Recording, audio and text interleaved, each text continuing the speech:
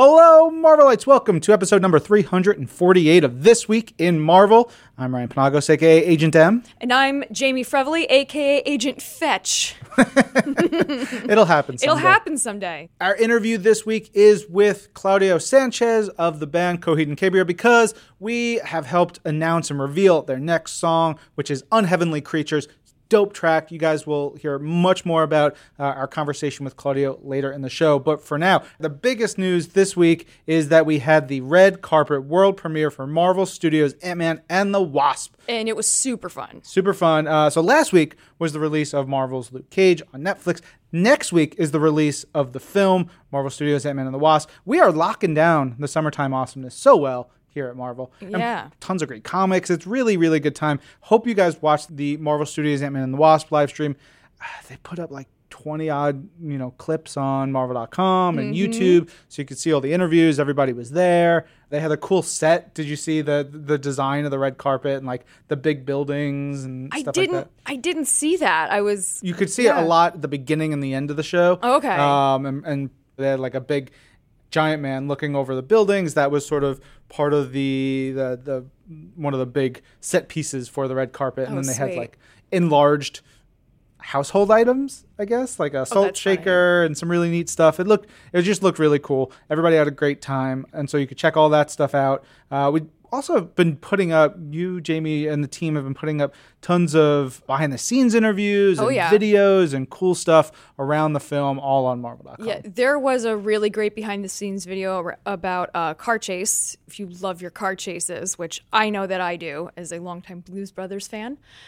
So good. But this car chase involves shrinking and growing, and it's one of the most clever car chases I've ever seen. I'm so excited to see it on the big screen and just be there while it happens. But what blew my mind most about that video is that it's not just the cars on camera that are doing stunt driving, it's also the camera operators in cars that filming the cars that are on the screen. Yeah, all kinds of good stuff for Marvel Studios' Ant-Man and the Wasp. I want to give a shout out to our pal Surf from the Miami Dolphins. I've known Surf for a while. He sent a nice note in about the show, and that was just real sweet. It was so sweet. Thank you, Surf. For our American listeners, have a fun and safe 4th of July. That'll be happening before our next episode comes up. So just want to wish you all a good time. Be safe, please. Anyway, first book we're going to talk about is Thor number 2. Then we're going to talk about Ms. Marvel number 31. And then Venom number 3. So if you are among our listeners who want to read your books before we talk about them in depth, get to it right now. Okay, you're back. Great. Okay. I love you. Welcome. You're wonderful. Take a nice sip of water. Hang out a little bit. We're going to talk about Thor number 2, which the dog in this is Thori the Hellhound. I love Thori. Thori is the best. Thori just wants to murder all the enemies of Thor, which in this case are fire goblins and fire monsters, which is great. So he's a very good boy. He's loyal. Totally. Thori also has a little bit of a love moment in here with a raptor or some sort of dino creature. It's so cute. I don't know where the dinosaur came from, which makes me love the scene even more. It's this one panel towards the end of the book where Thori has a little heart above his head and looks at this raptor, it looks like a raptor to me, but this dinosaur just says, "Marry me?" Yeah. It's so cute. It's adorable. So good. I love this book. Jason Aaron is your writer here. Art by Mike Del Mundo. Lettering and production by Joe Sabino. So we got them Odinson boys, the 4 Odinson brothers, which obviously we know Thor. We know Loki. Balder, because he's not been in the comics for a couple years, sometimes gets omitted, but he is definitely a brother. And then there's also Tyr. Tyr is the one that I always forget about. And in here, like Tyr, he just likes giving big ol' hugs. He's a big dude. He likes to hug. Can't go wrong with that. Asgardian friendship is wonderful. So the title of the issue is called The Odinson Boys Ride Again. And this made me think of the Dukes of Hazzard. Me too. Right? And so and it's them. They are getting together. They are trying to take down this train that's in Muspelheim. The train itself is singing a song. It's definitely to the tune of something, but I don't know if that's referencing something else. I think of a song by the rap group Black Sheep, but Could be something else. Anyway, they have to take down this train because this train is housing a really crazy weapon that could potentially change the War of the Realms. They don't know what the weapon is. We do find out by the end. No spoilers here, but it is awesome and it looks so cool. But this moment of them causing trouble with the citizens of Muspelheim and the sheriff of Muspelheim is so good. I found out where the dinosaur came from. Tyr came in riding a dinosaur. Oh, right. That makes sense. Of course. Yeah. But you were just looking at a page of Cinder, the queen there. I mean, it's a page full of fire here. Yeah. I love the colors in this book so much. Del Mundo's art is gorgeous. Like, I would not mind some kind of poster of this kind of art. It's colorful. The line work is really, well, I guess that's your penciler. Mike does everything. He does everything. Mike's doing all the art. And so, like, here, he's got Cinder, who is the daughter of Surtur. She's basically making a play to be the queen of Muspelheim, the queen of this hell area. And she looks like flowing lava, which is what makes it so cool. Like, you can see her figure in there, but it also just this fire and magma, like, flowing around her. And horns. So gnarly. Oh, yeah. Her horns remind me of Tim Curry in Legend when he plays this cool darkness character. Just such a great design. And she's decapitating fools. She's burning them up. She is like, look, I'm the baddest woman here. Follow me or die. And, the citizens of Muspelheim, for the most part, have to roll with her, which makes the War of the Realms that much harder for Thor and his forces to compete against, because they're just lining up horrible, horrible, dangerous creatures and armies. It's wild.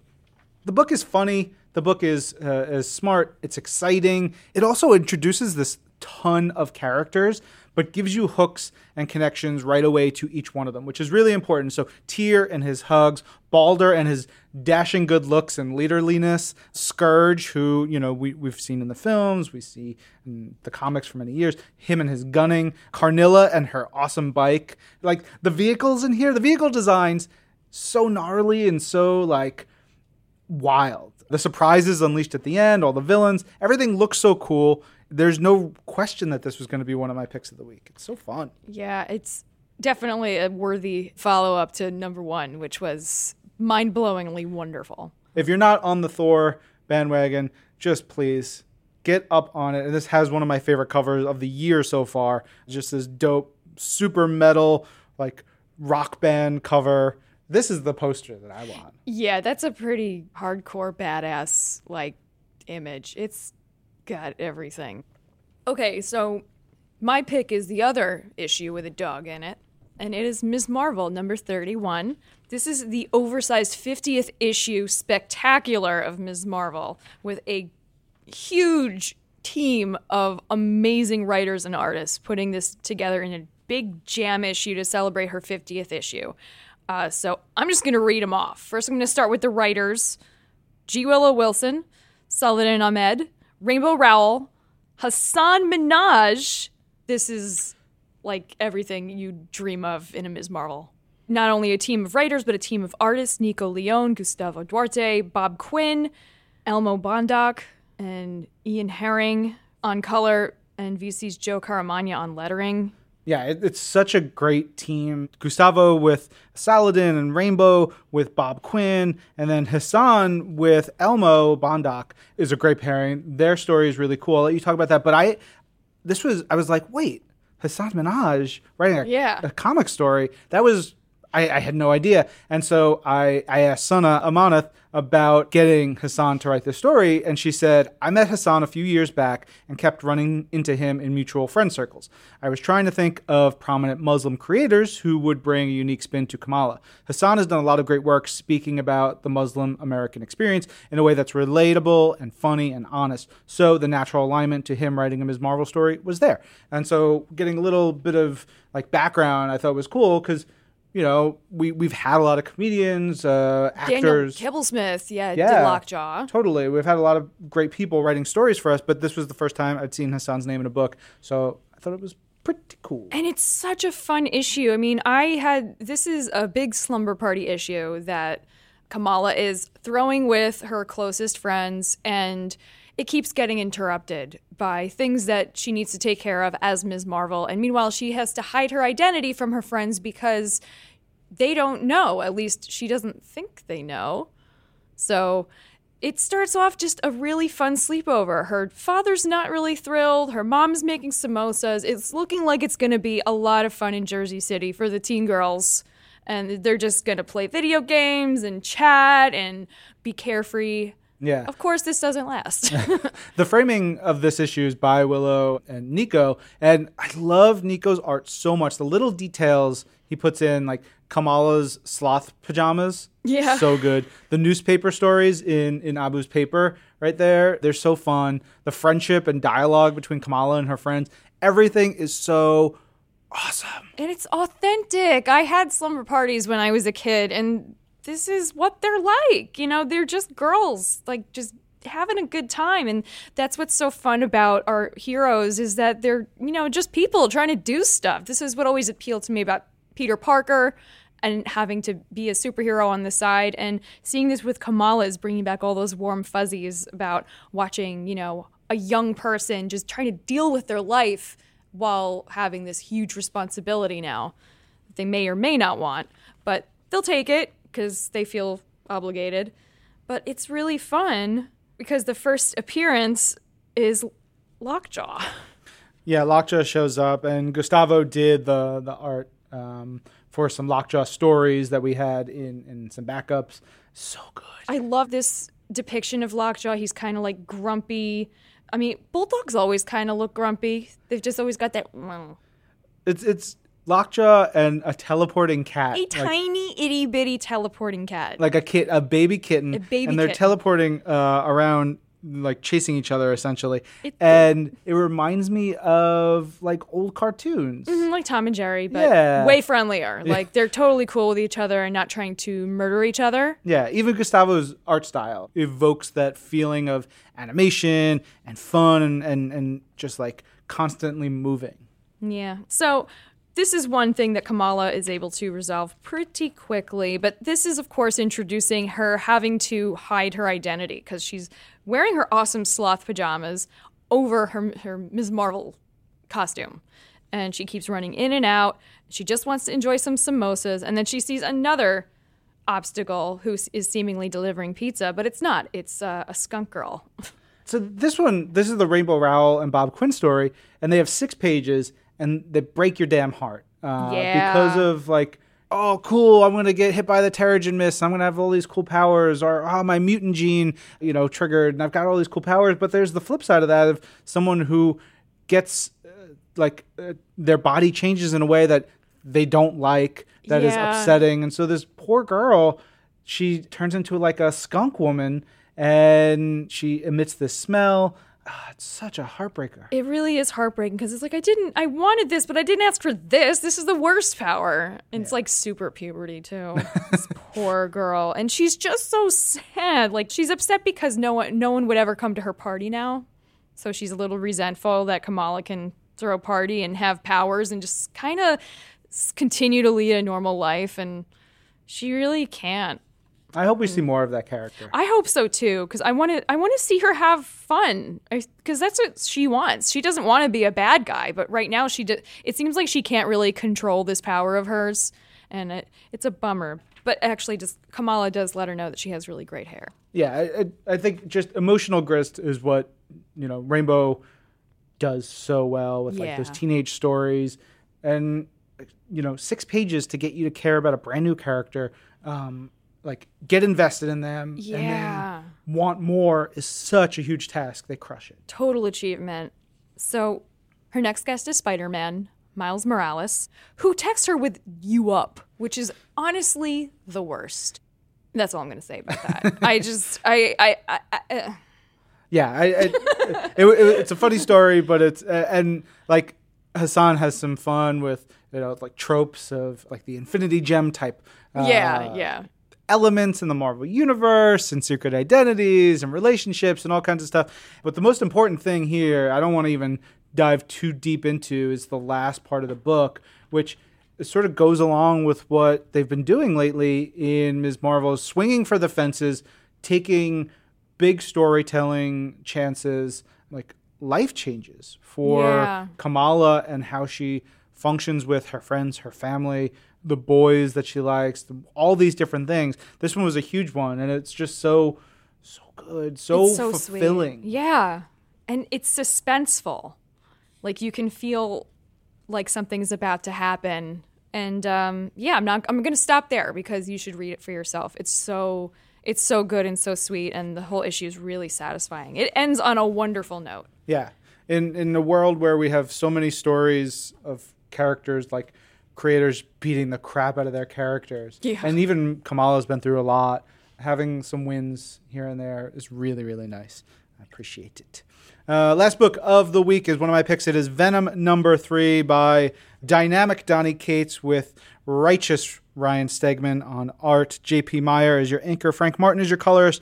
And Clayton Cowles letters the book. And hot dog, this is a good-looking book. The first 2 story pages are among the most visually incredible this week. And that's saying something because we have issues by Daniel Acuna and Mike Del Mundo, who just are amazing storytellers, but this continues to cement Ryan Stegman, J.P. Meyer, and Frank Martin in that upper echelon when they're working together. This first page, it's like inside Eddie's mind. He's dealing with the symbiote is all weirded out because of what has been unleashed, this dragon thing that we saw at the end of last issue.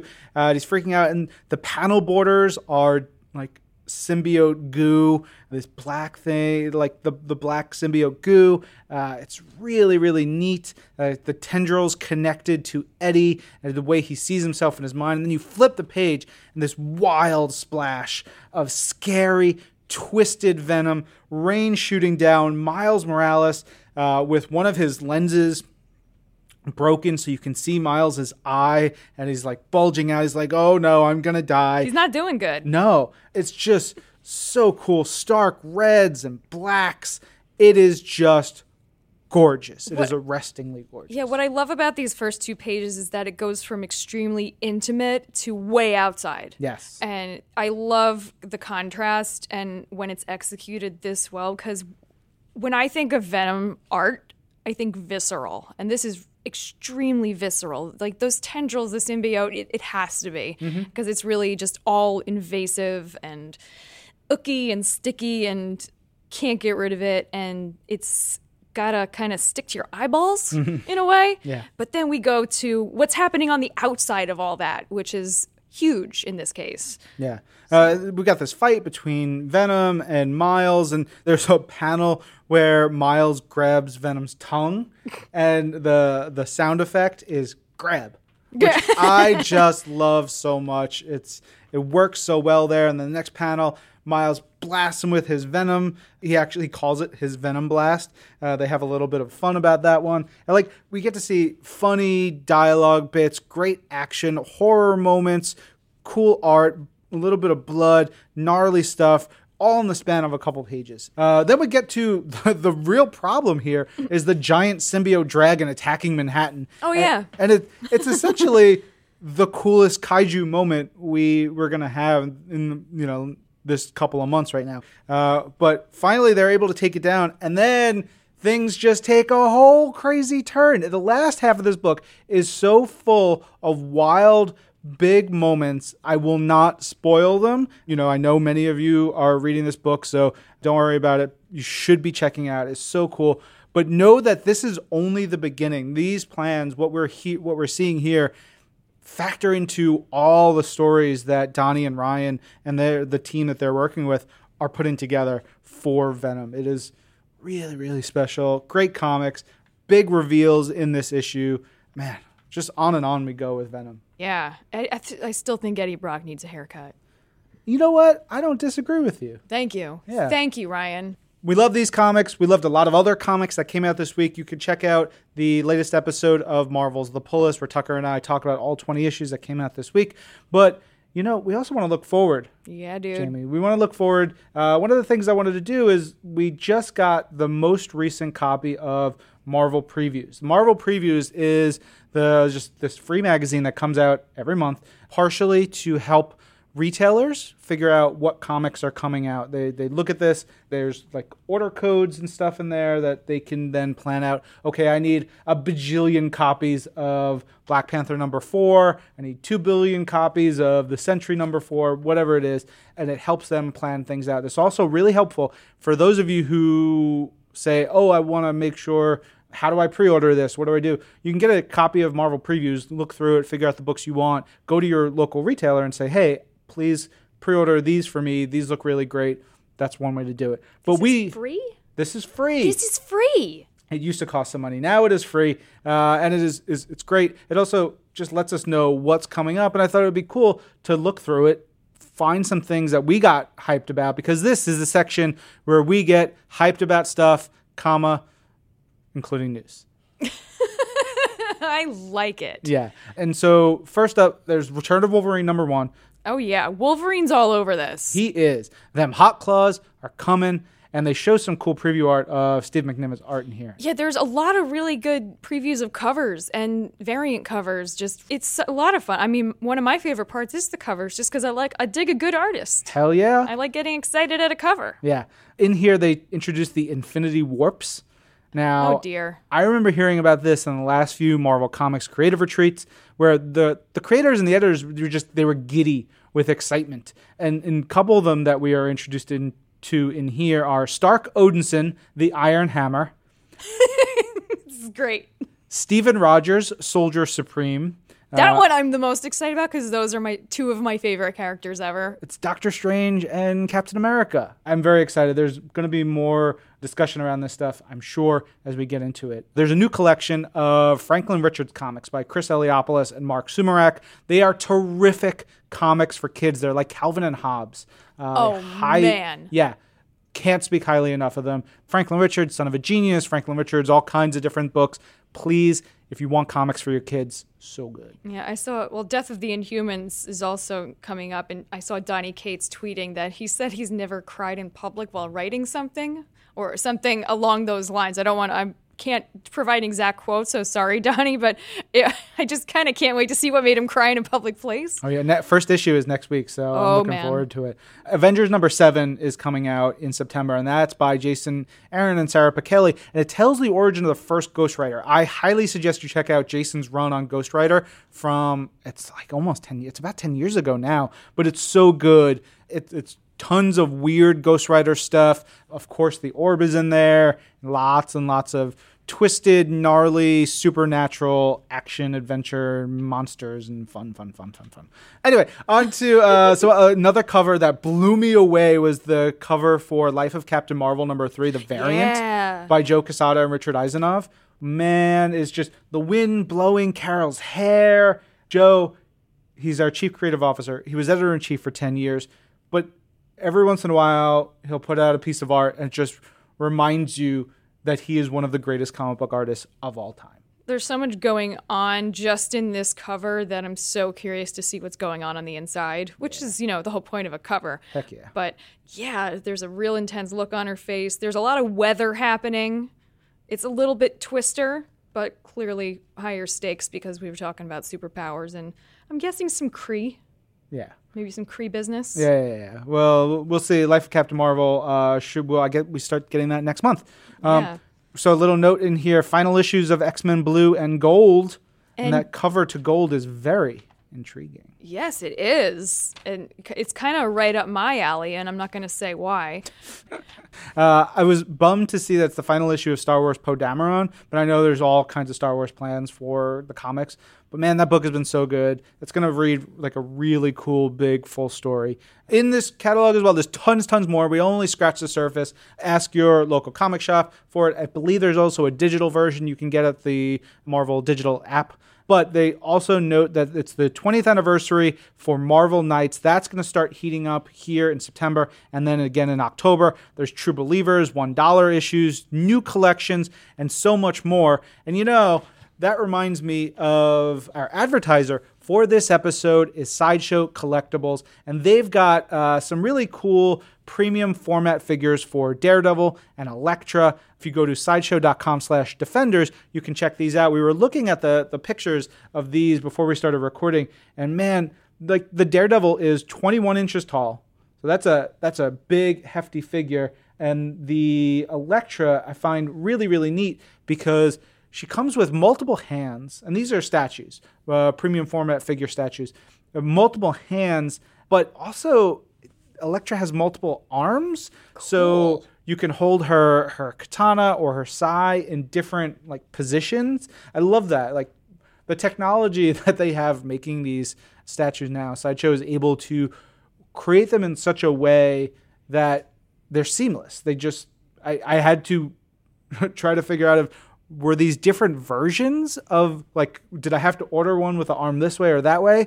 Because they look so good. No, it's just so cool. Yeah, it's just alternate pieces that you get when you order these. They're really neat. They're available now on pre-order from Sideshow. You go to sideshow.com/defenders to pre-order some of these, and it's their iconic classic costumes. And, you know, when we're talking about Marvel Knights, obviously Daredevil, big deal. There were some really cool Elektra stories in there, so we'll be getting to more Marvel Knights action in the months to come.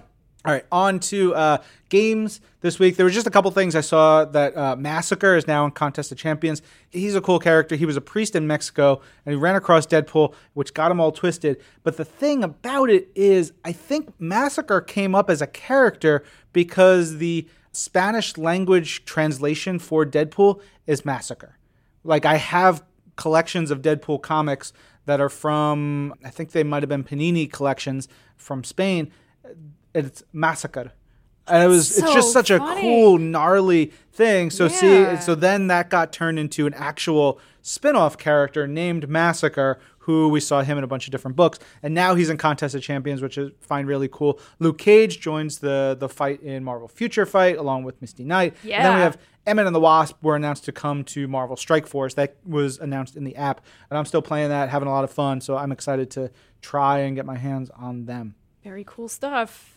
I was like going through, and there was all this buzz about Tom Holland spilling the beans on the next Spider-Man movie, and it's called Spider-Man Far From Home. That's real. That's a thing. It's on Marvel.com. I'm very excited for that. That's a cool way to announce it. Got people talking. Absolutely. I mean, I always depend on Tom Holland for my best Marvel leaks.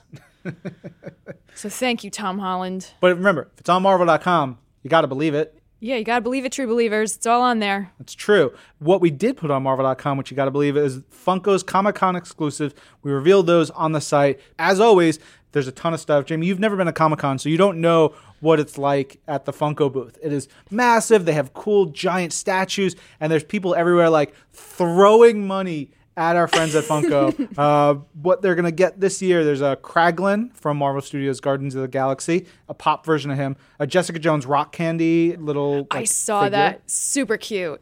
She's great. A couple of pops from Marvel Studios, Thor Ragnarok. So you got Thor with Odin Force, which I really, really want. The Valkyrie one looks great. And then this is, I have to own this one. It is in the latest in their director pop line. It's Taika Waititi, and oh man, it looks so good. If you go to Marvel.com, you see the picture. It's him in his like pineapple onesie. The pineapple onesie. Oh my God, yes. It's so good. See, there's reason to have hope.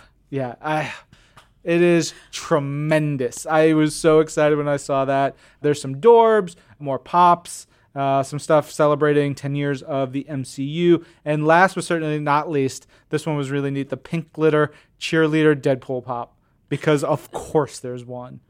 Every year I go to San Diego and I come back with a Godzilla mask and some other weird stuff. Oh, man. Always a couple of good pops from Funko. Gotta have that Taika. Is there a Grandmaster one? Yeah, there's a There Grandmaster is? out there. Okay. Yeah. They should just make a Jeff Goldblum one. A whole line of Goldblum pops. Oh, man. This episode, we are able to partner up with Coheed and Cambria. And so we have an interview with Claudio talking about their next record and all the other stuff he makes to go along with it. know. Like, I love how he's running this show. It's like he can't make enough things. He thinks of something and he needs to make it a song. But then he also wants to see something, and he wants other people to see something, so he makes it a book. He's just overflowing with words and stories that he has to channel them into all these different places. He's getting so many things done, and it all looks amazing. And sounds amazing, too. Yes, sounds amazing. So the song that we worked with Claudio, Coheed, and their record label Roadrunner to debut is called Unheavenly Creatures. So cool. The song is great. I've listened to the whole record, and the whole record is terrific. The story that he's telling, we only dip into a little bit of that in the conversation because the album doesn't come out till October. Right. So amazing band. They're going on tour. You guys can hear about all the various things in the interview right now. Claudio, how are you, my friend? I'm good. Yeah? Yes. So, new album coming out October 5th, Unheavenly Creatures. Mm-hmm. I've listened to it a bunch. I love the heck out of it. I guess, you know what? We probably can't even talk about all those songs because right now we got to talk about the title track, most importantly, because that's what we're debuting here, right? Yes, absolutely. And of course, this has got a big, sweeping, cool narrative, a bunch of characters and things like that. But what can you say about the story for Unheavenly Creatures? You know, right now it's the first part of 5-part pentology. It introduces us to the new characters within the world of the Amory Wars. It's actually a continuation of the record No World for Tomorrow.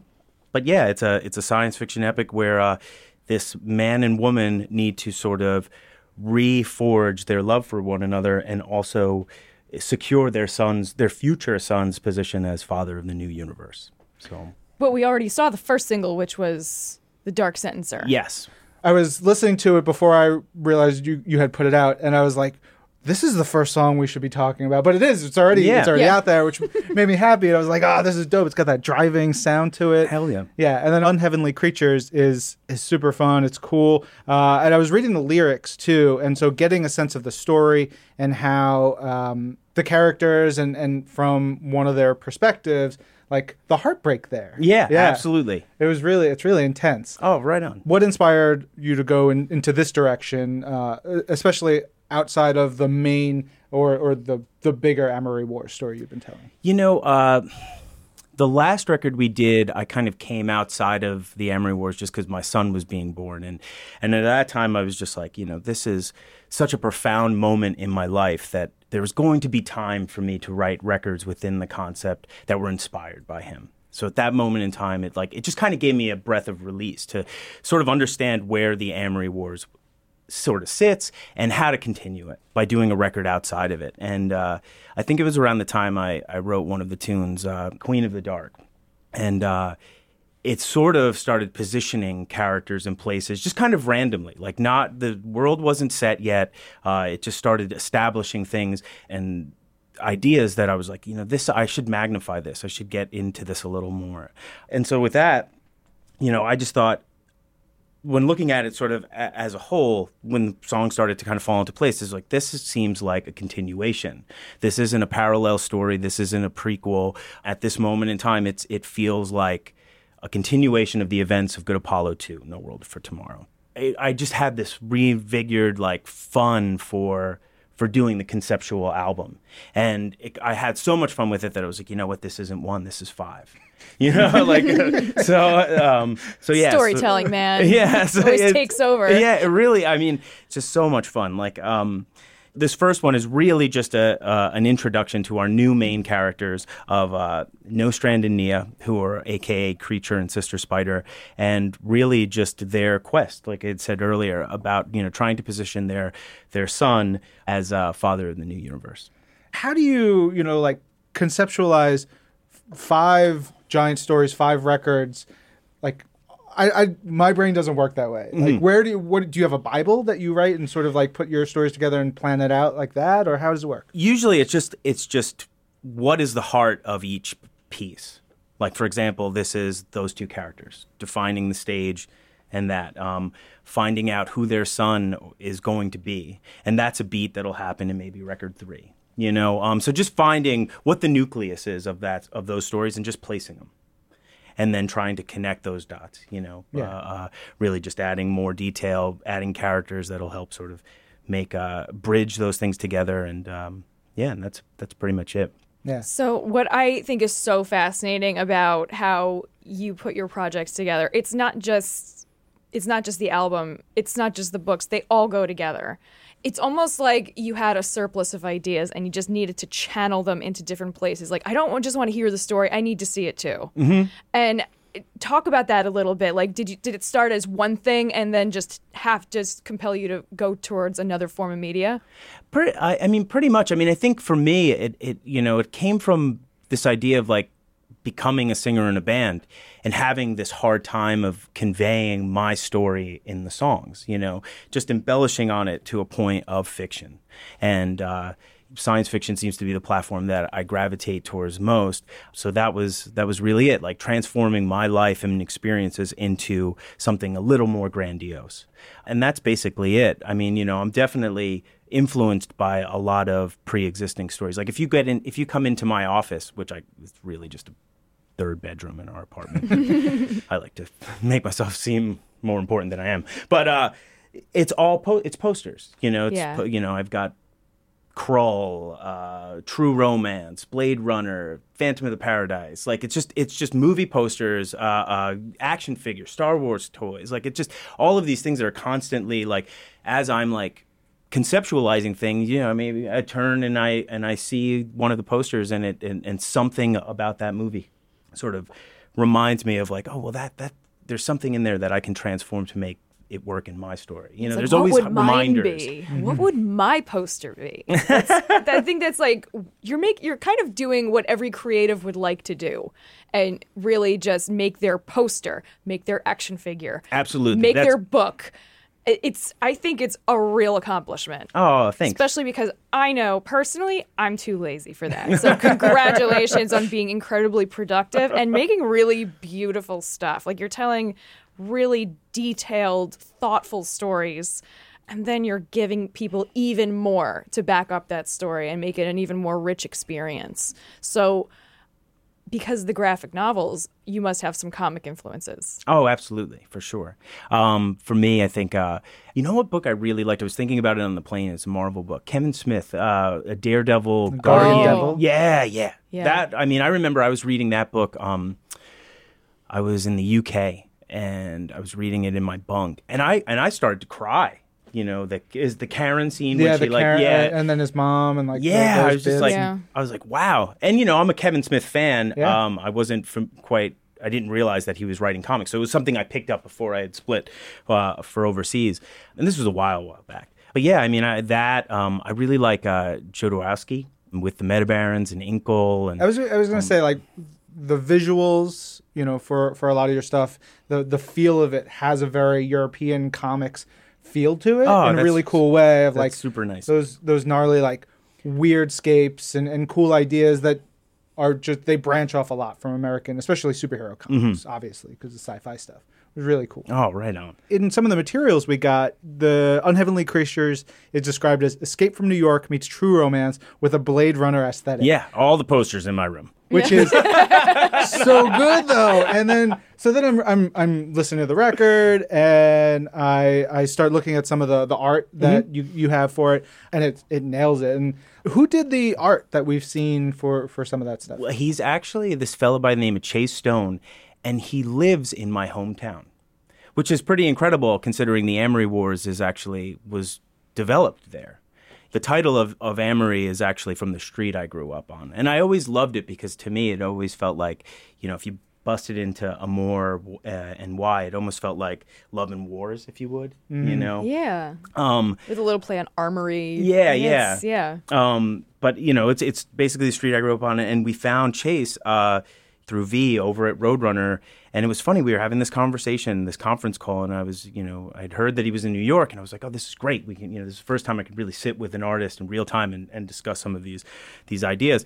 And, he eventually said, well, I actually live outside of the city in a town called Valley Cottage. I was like, you gotta be kidding me. Like, are you serious? Like, it's like, and he's right down the road from where I grew up. So I just found that, like, I thought that was very, I don't know, maybe poetic or just a sign or whatever have you, but he's just doing an incredible job. With this book, I wanted to make something that felt very cinematic. I'm penning the prose with my wife, who's my partner in a lot of the comic stuff that we do. And and it's just turning out to be one of my favorite stories within the Amory Wars. Of course, it's the newest, so it should be, but there's just something very personal about it, with the idea of Creature and Sister Spider. There's something that feels very home to me, and them trying to escape this prison planet called the Dark Sentencer. So yeah, and what leads them to getting there too. So you're talking about co-writing the story that's going along with this, with Unheavenly Creatures with your wife, but you also co-wrote a book with Peter David, right? Absolutely. Being a longtime comic book fan, what was that like? Because he's Peter David, writer of like 200 issues of Hulk, of so many stories. Must have been fun. Absolutely. It was a learning experience. We actually co-wrote 2 books together. One was the prose Year of the Black Rainbow, which is like the origin story of Coheed and Cambria, but also the Ian Keeping Secrets storyline. Oh, that's right. And I learned a lot from Peter. Being that Second Stage Turbine Blade was my first attempt at writing a comic, and I really had no idea what I was doing. So it was just one of those experiences that I think I needed to have to sort of progress, in the writer's chair of these books, How did that come together? Did you just be like, Peter, do you want to, write some stuff with me? And he's like, sure. No, I think Blaze, actually, our manager. See, I'm like the worst at like approaching anybody, and trying to be friendly. I mean, not that I'm not friendly. I'm just really bad at social situations. So, usually I need an instigator, and that's usually in the form of Blaze James, our manager. Blaze is good dude. Good dude. I've known him a long time. But how is it co-writing something with your wife versus co-writing with Peter David? What's the process like? How's it different? I'm curious about that. My wife really knows me and knows like what I like, and when I'll create sort of these outlines that are guides through the music. Basically the music is really what helps define what the moments in the story are going to be, and together it gives us an opportunity when we're like at a bar together to just talk about the story. There's no schedule. It's very free. I wake up in the middle of the night and I tap her on the shoulder. I'm like, I got this. She's like, go to sleep. What the hell is wrong with you? You know what I mean? Like, but it's fun like that. We're very we're just kind of one person. We know what we really want to get to achieve together, and there's very little like headbutting. It's great. I like what you said about the music finding the points for you to write about, because I think when you think about storytelling and how it affects all the senses, you've kind of touched on more than one sense, but it feels like some people are like, I'm just a writer, or I'm just a musician. But you really are touching on everything: visual, audio, written. It's really, do you find like you are just bursting with the ability to convey stories that you just need to get into a little bit of everything? I think it's a little bit of that. I mean, for me, emotion has a lot to do with what I want to say. And going back to that idea of that Queen of the Dark song, it's it's one of the seeds of Unheavenly Creatures. It's one of those songs that's like, that's where she'll be. That's who Sister Spider will become in the story. I'm not giving too much away, but there's a lot that happens leading up to that and then after that. Yeah.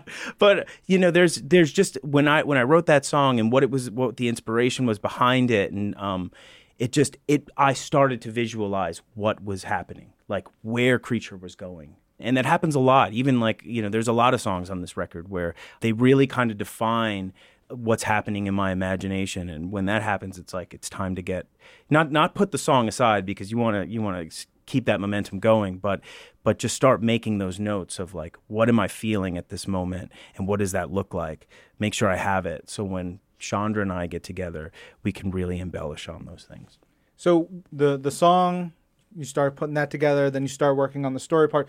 Does it ever go that you and Chandra work on the story parts and then you come back to the song and change some of those lyrics or some of the pieces together? Sometimes, for the most part, everything is, I feel like the power of suggestion is like super intense sometimes with music. Because, for someone listening, some lines don't mean the same thing. So for me, it's like if I'm listening, if I'm writing the story and the song or the lines don't relate, like they feel so foreign, then maybe a rewrite would happen. But for the most part, everything seems very transformative. Like I said, the power of suggestion, the imagination. It's like there's easy connections, I think, to make. Yeah. It's almost like you have almost no control over these stories, just sort of channel through you, and you have no control over where they're going to go.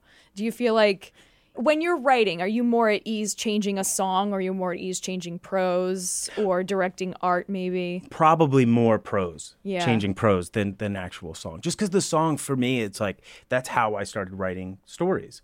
You know, so for me, it's like whatever those initial emotions are that are being channeled through that music, it's like to go back and change it feels a little premeditated. You know, it's like these are raw emotions. Like, for the most part, it's like when I'm writing the lyrics aren't, you know, the story isn't dictating it. There are moments where it's like, okay, I know what the story is, and they might have that effect on me. But for the most part, these are all coming from a very, like, raw place. And, you know, I don't want to lose that because, you know, not a lot of Coheed fans are engulfed in the idea of the Amory Wars. And there are universal themes in the music, and I want them to attach to those things because that's what was powerful to me to conjure up my imagination to make this other idea.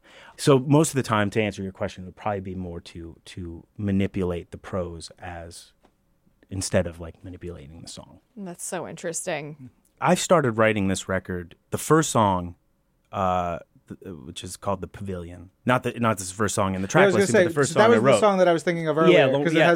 it has a parenthetical after it. Yes, and yes. I was listening to that. I listened to it like 3 times today. That song. And when I look at the actual file, because I was like, man, this song is old. It's February 16th, 2016, that song. And so this idea has been gestating for quite a while. Yeah. When I was done writing the material and I was like, okay, this is the story, you know, I started to put together all of the elements I needed to show to an artist. You know, I put together a story synopsis, character descriptions. I pulled images off of the internet to just kind of help inspire the artist. So I accumulated a lot of like detail.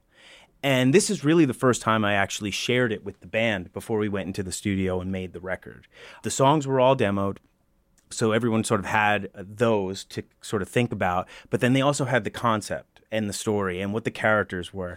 So really, like getting in the studio, you know, guys would throw ideas like, oh, well, this scene happens here. So what if the toms were more of a feature because now we're in the depths of the Dark Sentencer and I'm like, this is great. Like this is what I wanted with this record, which we've never really had in the past with a lot of the Coheed records that have been a part of the Amory Wars. Yeah. So. I think it's great that you also put a lot of trust into other people and that you're willing to do that with your stories, because that's a really hard thing for a storyteller to do, is just give it to an artist and yeah, they're a wonderful artist and you know that they can do it, but can they do it exactly the way you're picturing it?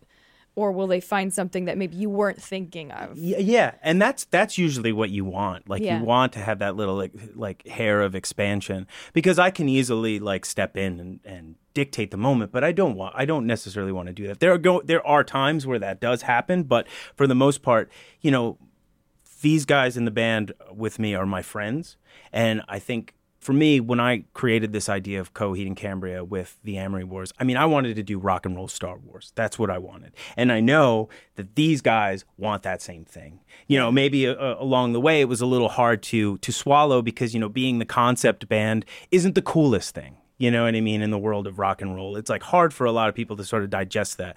You know, coming up, there's a lot of like, oh, that's that band with the comic book, whatever, you know, and you get a little resistance from other guys. But now, I mean, it's like everybody really understands what the idea is. What we're really trying to accomplish is greater than just being a band. We want these records to come alive in so many other platforms. I mean, you're talking about video games. The other day, I was like thinking about a D&D type campaign for the Amory Wars. Like, how can I transform the Dark Sentencer into... I mean, I'm already seeing it. Yeah, I mean, like, our fans are like so... It's such a strong, wealthy community, and I don't mean that in terms of finance. I mean, but it's a rich community, heartfelt. Yes, too, absolutely. Connected. And I think they like to come together in whatever form they can, and you know that's why the shows are so special. And I feel like that's another like avenue to take to really bring them together and share in this world of the Amory. So.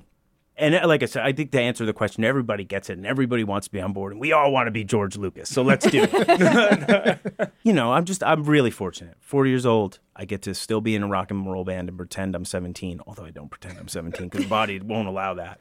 But, it's really incredible. I want to get back to a little bit of Marvel stuff before we wrap up. I think we've talked before.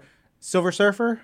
You dig Silver Surfer. I do like Silver Surfer. I know you love Wolverine. Yep. Who else are your favorite Marvel characters? I do like Spider-Man. I know in the past we talked, and Spider-Man to me, I think there were moments where I kind of felt a little disconnected from Spider-Man, but I really like Spider-Man. I think has a very impressive rogues gallery. I think that's what I really like about Spider-Man is you can draw a lot of cool villains out of his lineage. I mean, Carnage, Venom, the Vulture.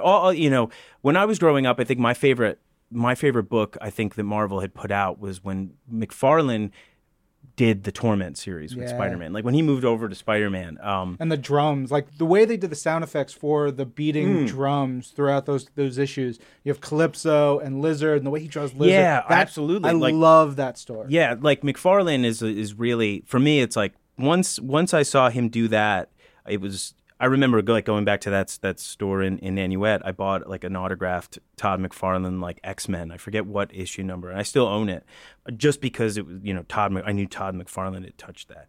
But yeah, that was super cool, dude. I'm glad you could come by. Oh, thanks for having me. Awesome. I love it, and I'm glad we could reveal and debut the track Unheavenly Creatures, and the record comes out October 5th. I think so. You'd know better than I. Actually, no one tells me anything. Sounds like me in the same way. Where can they find out tour dates, updates on the record, new songs, and all that good stuff? Yeah, just coheedandcambria.com. That's pretty much it. I mean, or Roadrunner. All that stuff is there. I mean, really, all you have to do is Google search the word Coheed. Then one thing is coming up. So there can only be one Coheed. Yeah, there can. Yes, absolutely. Awesome. Thank you, buddy. You got it. Thank you, Ron. Okay, we're back, and just so you know, the sirens are on our end. Everything's fine. Hopefully you're not being chased by police. If you are, please be safe. The superheroes will fix it. And now on to our community segment. We're going to dive right in at Arbitrary Genius Rebecca, showing off some awesome new tattoos. Gorgeous. Yeah, she shows part of hers different stages when they were getting done, but they are the Pet Avengers. And I was so excited, I tagged in Chris Eliopoulos, who wrote the Pet Avengers comics, and he was freaking out. He was like, oh my God, that's so cool. And she was like, I was nervous, and she didn't want to, there's a whole thread of us talking. Aww. And she wasn't sure if she was going to show them because they weren't ready yet. And I was like, sorry, I blew up your spot, but your tattoos look gorgeous. This is top-notch work. And it translates really well into a tattoo, I have to say. Looks like it's inner upper arm, that's a sensitive spot. So good for you, Rebecca. But yeah, they look so great. Yeah, we also saw Captain Rogers 44 with his Captain's Marvel's tattoo with half Captain America shield, half Captain Marvel insignia. Looks really cool. It looks so cool, and the way it's inked is it looks like it's gleaming. It looks like it's shining in a sun ray or something. Marvel insiders have been tweeting out their Marvel Insider Wish using hashtag Marvel Insider Wish, possibly get their wish fulfilled. And we have one in here from Amanda. She would love to do karaoke night with This Week in Marvel and Earth's Mightiest Show teams. And you never know, she wants maybe some guest stars to show up. Who knows? It would be dope. I'd be up for that. Yeah. I don't know how that works. If somebody says you have to do karaoke with a fan and it's Amanda, I'm in. Amanda's awesome. Amanda, we have to go to Tokyo, though. You got to take us all to Tokyo to do karaoke. She just was in Tokyo. Oh, that's right. Yeah. Lucky girl. That's my only stip. Amanda again says, I loved all the interviews in our recent big creator roundup, but the Margie Stoll interview got her so excited for Life of Captain Marvel. She needs some self-care time. Can't wait. Oh, man, don't we all need some self-care time? A bunch of stuff in here from our friend Simon Williams, who's watching a lot of Luke Cage Season 2. Oh, as am I, Simon. My favorite tweet of this whole thread is Simon tagging me because he says, seeing Shades and Comanche in Marvel's Luke Cage Season 2 reminded me of Nino Brown and G-Money in New Jack City. Simon and I know that New Jack City is one of the greatest 80s movies, one of the greatest crime action movies, and it's I replied to Simon in here because the big refrain that the characters have in New Jack City is, "Am I my brother's keeper?" And the other one says, "Yes, I am." And it has a real meaning throughout the movie, especially towards the end. And it has a lot of relevance in Luke Cage, too. So good. So good. This is a good one that you were debating. Yes. Simon writes, "I'm trying to decide who's the worst parent, Black Mariah or Thanos." And I feel like I'm maybe only considering the on-screen characters since that's what I'm a little more well-versed in. But immediately my answer was Thanos and not Mariah, considering what I saw her say to her own daughter 2 episodes ago. Of course, Mariah's situation, as we all know if you've been watching Marvel's Luke Cage, a lot of gray areas, a lot of context, there's a lot of history. So there are a lot of reasons there are reasons why Mariah is not the most nurturing mother. No, totally. I just felt like Thanos, the Thanos we saw in Marvel Studios' Avengers Infinity War, showed a father who at least cares a little. Like there's something there. To one child. But not another. But then I think of Thanos in the comics, yeah, who went around murdering all the children he had sired over and over again because he didn't want them to rise up and kill him. So that's probably a worse parent. There's a lot more from Simon. Glad you dug through Marvel's Luke Cage Season 2, digging that Luke and Bushmaster fight on the bridge. Ooh, can I just say, I like that fight too, but my favorite fight scene so far was as early as Episode 3, and it was Misty Knight and Colleen Wing in a bar. Oh, that is my favorite. I cried actual tears of joy. I got so emotional watching Misty Knight dig inside of herself and just bring it. Yeah. And Colleen also just at the bar you got this. Yeah, she knows what's up. Oh, they're coming for us, Jamie. We gotta go. We gotta get out of here. See ya. I'm Ryan. And I'm Jamie. This is Marvel. Your universe.